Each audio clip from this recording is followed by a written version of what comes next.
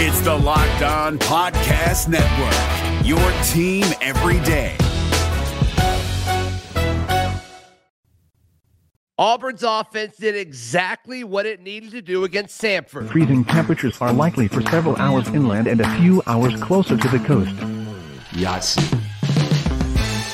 You are Locked On Auburn, your daily podcast on the Auburn Tigers.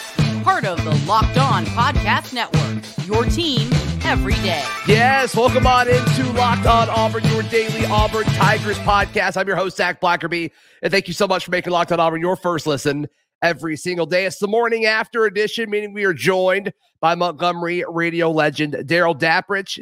And Daryl, the Auburn Tigers take down the Samford Bulldogs to improve to 3-0 on the season. And look, Hugh Freeze talked about it after the game. It's what we said all last week, but they almost forcefully threw the football all over the place. And Peyton Thorne, with the exception of really one throw, I thought looked pretty good. He looked great. That was one of the better, I don't care against what level of football you're competing against, that was one of the better quarterback performances I've seen in a while. You mentioned the one throw. That was the forced throw into the end zone into double coverage when he had a wide open Jair Shorter on that drag route, across the underneath. And Hugh Freeze mentioned that in his press conference afterwards. But yes, he looked really, really sharp. And again, here's an aspect that he really elevated his game, the RPO and running the football, quarterback draws, touchdowns, that kind of thing. Nobody had that on their bingo card, that he was going to look that good with his legs. And look, here's the deal. There has been one quarterback in the last 10 years other than Peyton Thorne that has thrown for 200 and run for over 100 in a football game, and that was Nick Marshall in 2013. Had Peyton Thorne had the opportunity to come out there on that second-to-last drive that Auburn had the football and thrown for 18 yards, can you believe, Zach, he would have been the only quarterback in Auburn history to throw for 300 and run for 100? That's how close to a really historically special night he came. And Hugh Freeze mentioned in the press conference afterwards he wished he would have known that because he might have run him back out there. Yeah, and the way it looked, I almost don't care about the stats against Samford, right? I don't really care about the score. I care about what it looked like. And it looked like a crisp offense that was able to move the football after the first series or so. It took them a second to get going, but once they got going, it looked really, really good, looked really, really impressive. And the fact that they really kind of struggled to get on the scoreboard for a second and still was able to score 45 points, I think is pretty telling, Daryl, with how efficient the offense was once it started to get going. Because what's the one thing we've been saying this offense needs? Continuity. And it finally got continuity. It took a few series, but once the same quarterback was in for a few series, you saw a totally different Peyton Thorne Saturday night, which is a really, really good feeling if you're an Auburn fan. Our show that we recorded Friday, we talked about what we wanted to see. And we wanted to see, or I said, and I think you agreed, Auburn throw it like 40 to 45 times. They threw it 43 times last night. So, I mean, you think about that, and it was, you mentioned it coming on the show when you're open, it was forced at times. I mean, make no mistake about it. There were times that the running plays were there and they left running yards from scrimmage on the ground. They left it on the table. But that was okay because by design, they, even if it meant forcing some throws and basically trying to throw it more than they probably would have in certain situations, they wanted to do that and they did that. Again, 43 times. The run pass, 43 to 27. 43 throws to 27 rushes. They completely flipped the script on run to pass ratio. We wanted to see that. Yeah, we did. That's what we got. And 75% through the air for Peyton Thorne. You talk about, that's pretty efficient to have a completion percentage of 75%. Yeah, 340 passing yards, 222 rushing yards on the night for the Auburn Tiger offense. And they did it in different ways. I mean, you kind of talked about the RPO from the passing standpoint. There were several times where Peyton was holding the ball in the belly of the running back. He looked up and he saw Jay Fair 4 or 5 yards downfield, and he kind of took the ball and made sure it got to Jay Fair. Same with Rivaldo Fairweather. It seemed like they were kind of forcing it to him at times too, which is exactly what we called for. It's exactly what we said that they should do throughout the week. And it seems like Hugh Freeze and this coaching staff were on the same page of us here at Locked On Auburn. Yeah, you and I talked before we hit record. There's one area that we will disagree, and that's fine. It's open for discussion. I agree with getting down to the 1 yard line on that first drive and trying to throw a fade on 1st and goal from the 1. Try that, work on that, hone that part of your offense. I just, when the points are there, I thought they got a little too cute trying it again on 2nd and 1. And I think that's where you just take the points and run it in and go back to that play on the 2nd possession or the 3rd possession. But don't you think they knew that the other 45 points were going to be coming, Daryl? Don't you think they knew that this game wasn't ever going to be close? They probably felt that way, and I agree with that. But unfortunately, college football is strange. I'm old school. Again, don't get too cute. Take the points when you can get them. Take the easy touchdown, walk-in touchdown when you can have it on 2nd down. Now, let's be honest. On 3rd and 1, they probably would have run the football, but got called for a false start, so they had to throw it on 3rd and 6, and that's when Hugh Freeze said the ball hit off Hook's shoulder pad and got intercepted. He felt like he was a pretty good throw. So, again, hindsight, looking back at that, you go crazy when you're watching that from the press box. But you're right. They probably saw how this game was going to get mapped out and was not concerned. You said to me, well, punching it in from the 1 against Samford, running the ball doesn't help. It doesn't show me anything later on in the game. And I agree, it doesn't. I just think maybe at 2nd down you do that, because otherwise it looks like you get too cute. You overcoach there. But again, they're the coaching staff. They know more than me. Who cares about how much you beat Samford by? If you don't use this game to get better for the season that actually matters, starting next week when you go to College Station, open up conference play, who cares? And I just think those other reps that Auburn was able to run in that situation, whether it's the fade was it the Hooks? Yes, it was a fade throw to Hooks. And then the pass that ended up being a pick, because that was the Hooks too, wasn't it? That was to you're talking about the one that was to Coy Moore, the double coverage in the end zone. That ended up being a pick. That was batted up for a pick. Got it. So no. The one that was batted up for a pick talking about the first that first drive. Right. Yeah. So they threw to Hooks twice, and I just think that I think that experience is worth way more than 1 yard that would have been a touchdown against Samford. I just believe that. And here's my counter to that: is that Auburn should have been up 24-0 at the end of the first half instead of 17. And you may say, "Who cares?" Okay, who cares? Holden Gerner cares.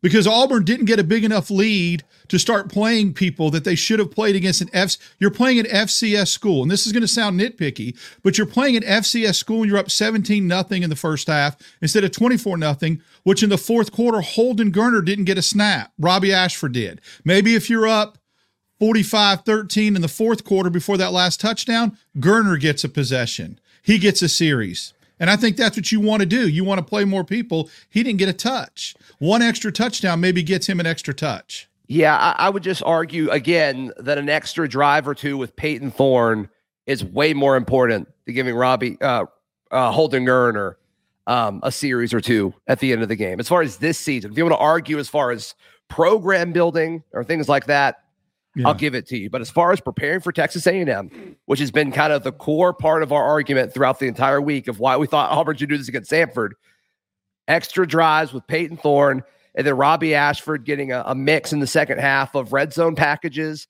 as well as being able to run the offense. And man, a great pass to Micah Riley. Holy cow! And that was Micah's first touchdown as well. I just think that helps the team get better more than the third string quarterback getting a series. I agree, except that I think that that's why one extra fade ball there. How does that help? I mean, they threw it on 1st and goal from the 1. So when it didn't work, maybe you run it and go back to that later when you're inside the 10, which there was numerous times. If you think you're going to have many shots and you think you're going to put 45 up on Samford, I agree. Then you should know that you're going to have opportunities to go back to that later. Again, I like taking the point. You would have had to have, I guess, been there to watch the frustration of that with a beautiful drive to end in an interception was deflating. Now they bounced back from that, and they should against an FCS school. Sure. I don't know. It's just dangerous to me to do that.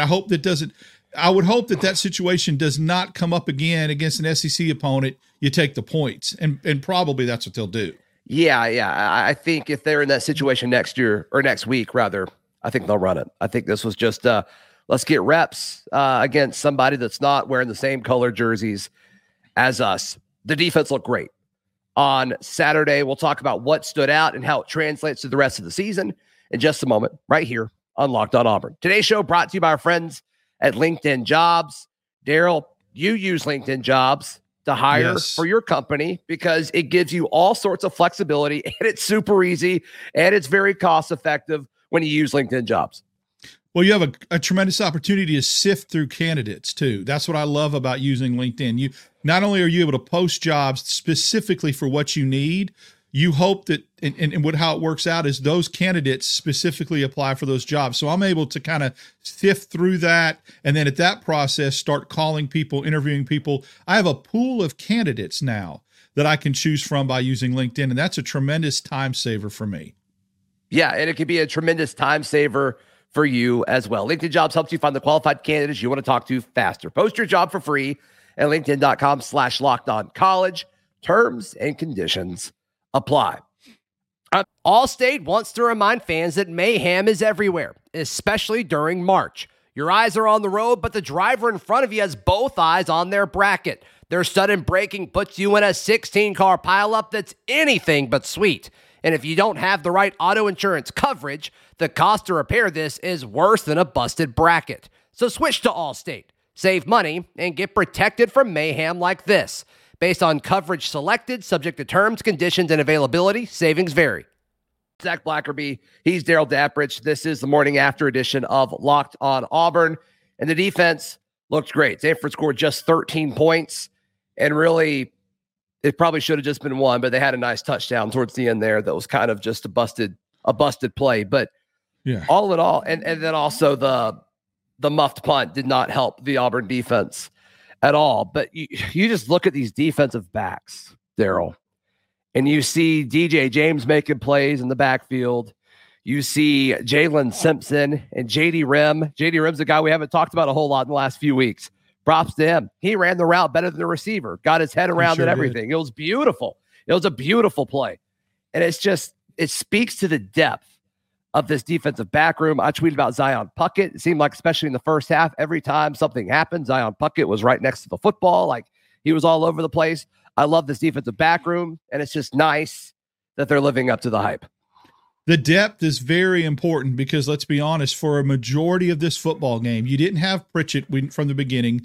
You didn't have Kaufman from the beginning, and those are two key guys, I feel like, in the defensive backfield. And then Keontae Scott goes down with an ankle injury, and I think emerged from the locker room and from the tunnel with a boot. So you got to, I don't know what their status is against A&M. You hope that Kaufman might have been able to play, and they held him out for precautionary reasons because it was a head injury. But they're going to need a lot of guys in the defensive backfield against Wegman and how, Texas A&M throws it all over the place. So, yes, credit the depth. J.D. Rim made a great play.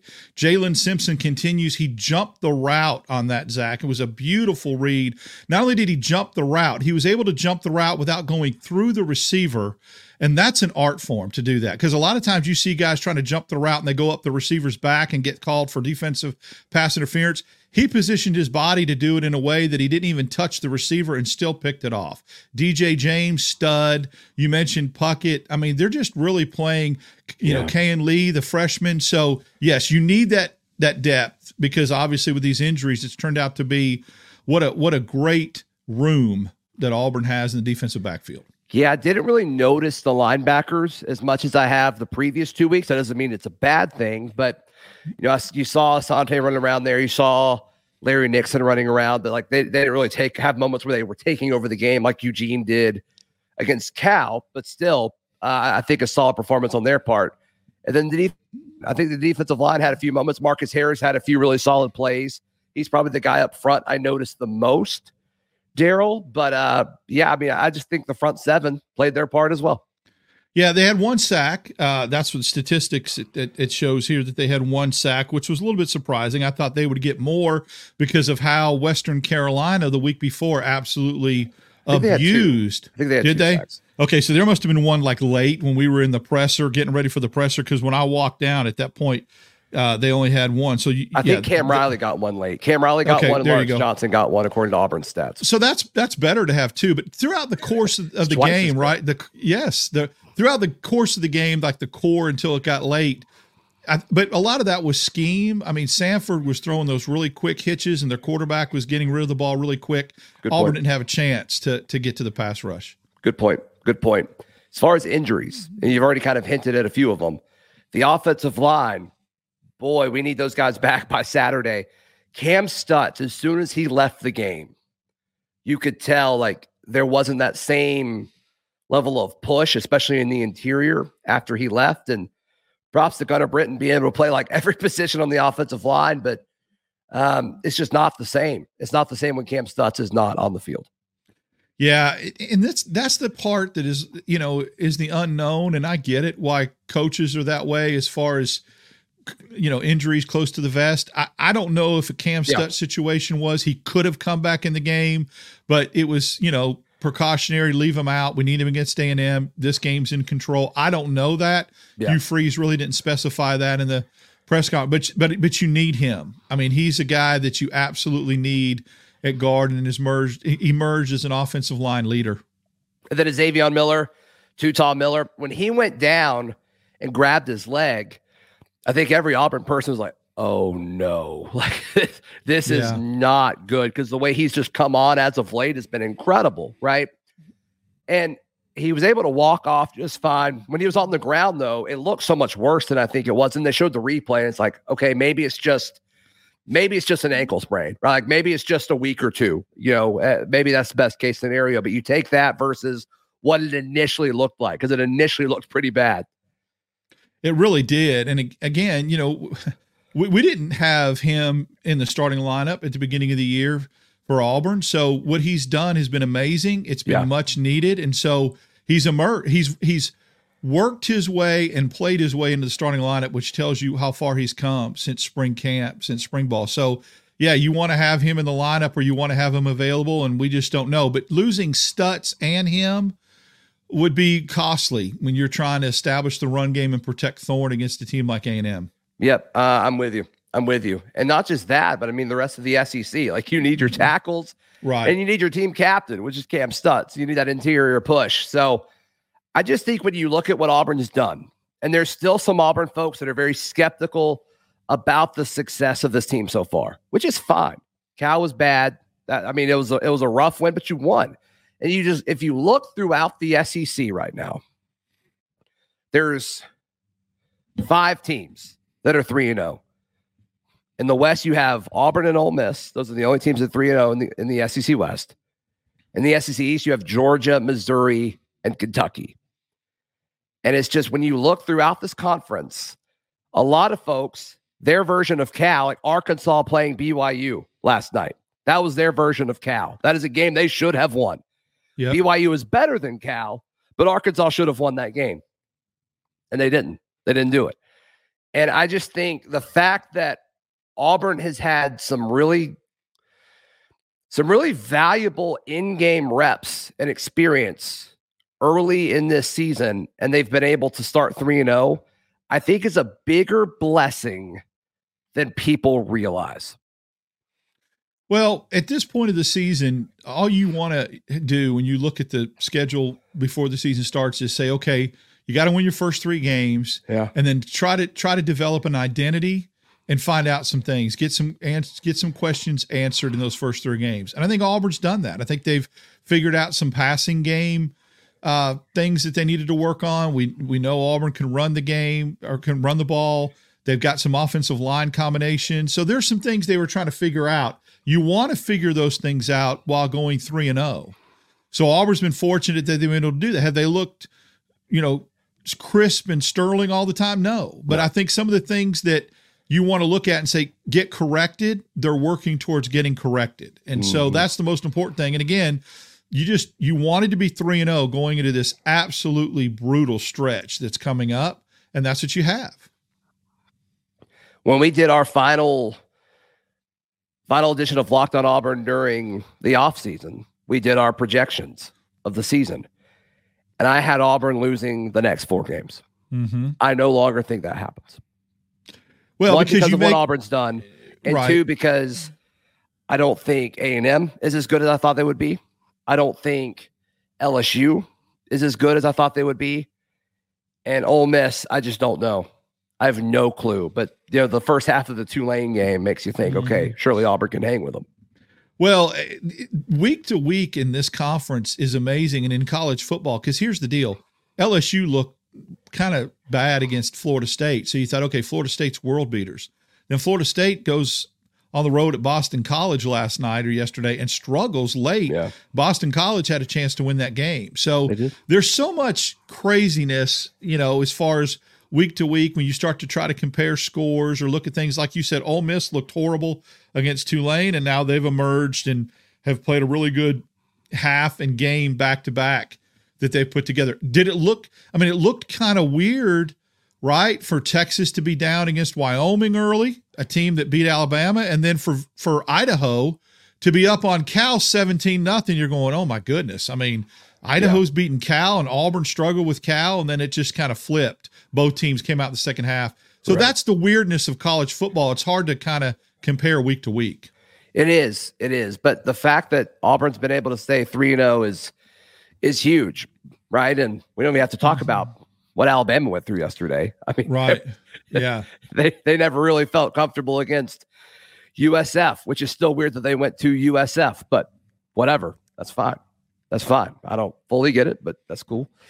So, I just think Auburn's in a good spot. And so, sure, if you want to nitpick Peyton Thorne's decision-making on the deep pass, or if you want to nitpick the play calling on the 1-yard line, or if you want to nitpick, the whole Cal game, whatever, that's fine. Auburn's 3-0 with a chance to go into College Station and make a huge statement on Saturday, Daryl, that I think would put Auburn in the top 20, and that I think would really create an interesting atmosphere for when Georgia comes into town the following week.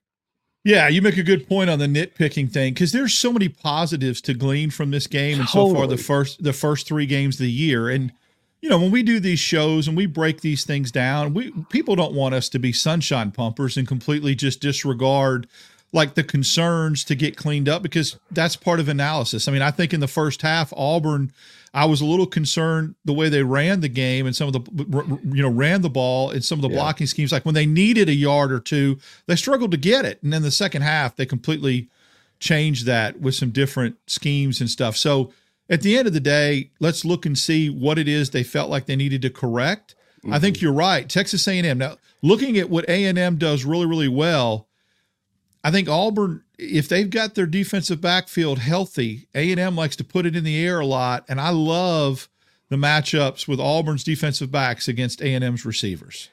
Yeah, and we'll talk about that more, of course, when you join us on Friday, Daryl. In the meantime, how can people check out everything that you've got going on? You can follow me on Twitter, DAP6410. Had a lot of fun yesterday interacting, and then Mondays and Tuesdays on various shows on the Auburn Network. You can find all my written work at auburndaily.com, and we will see you tomorrow. This has been Locked on Auburn.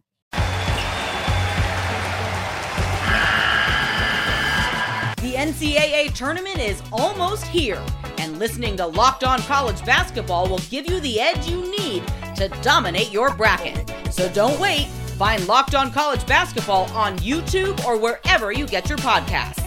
Part of the Locked on Podcast Network. Your team every day.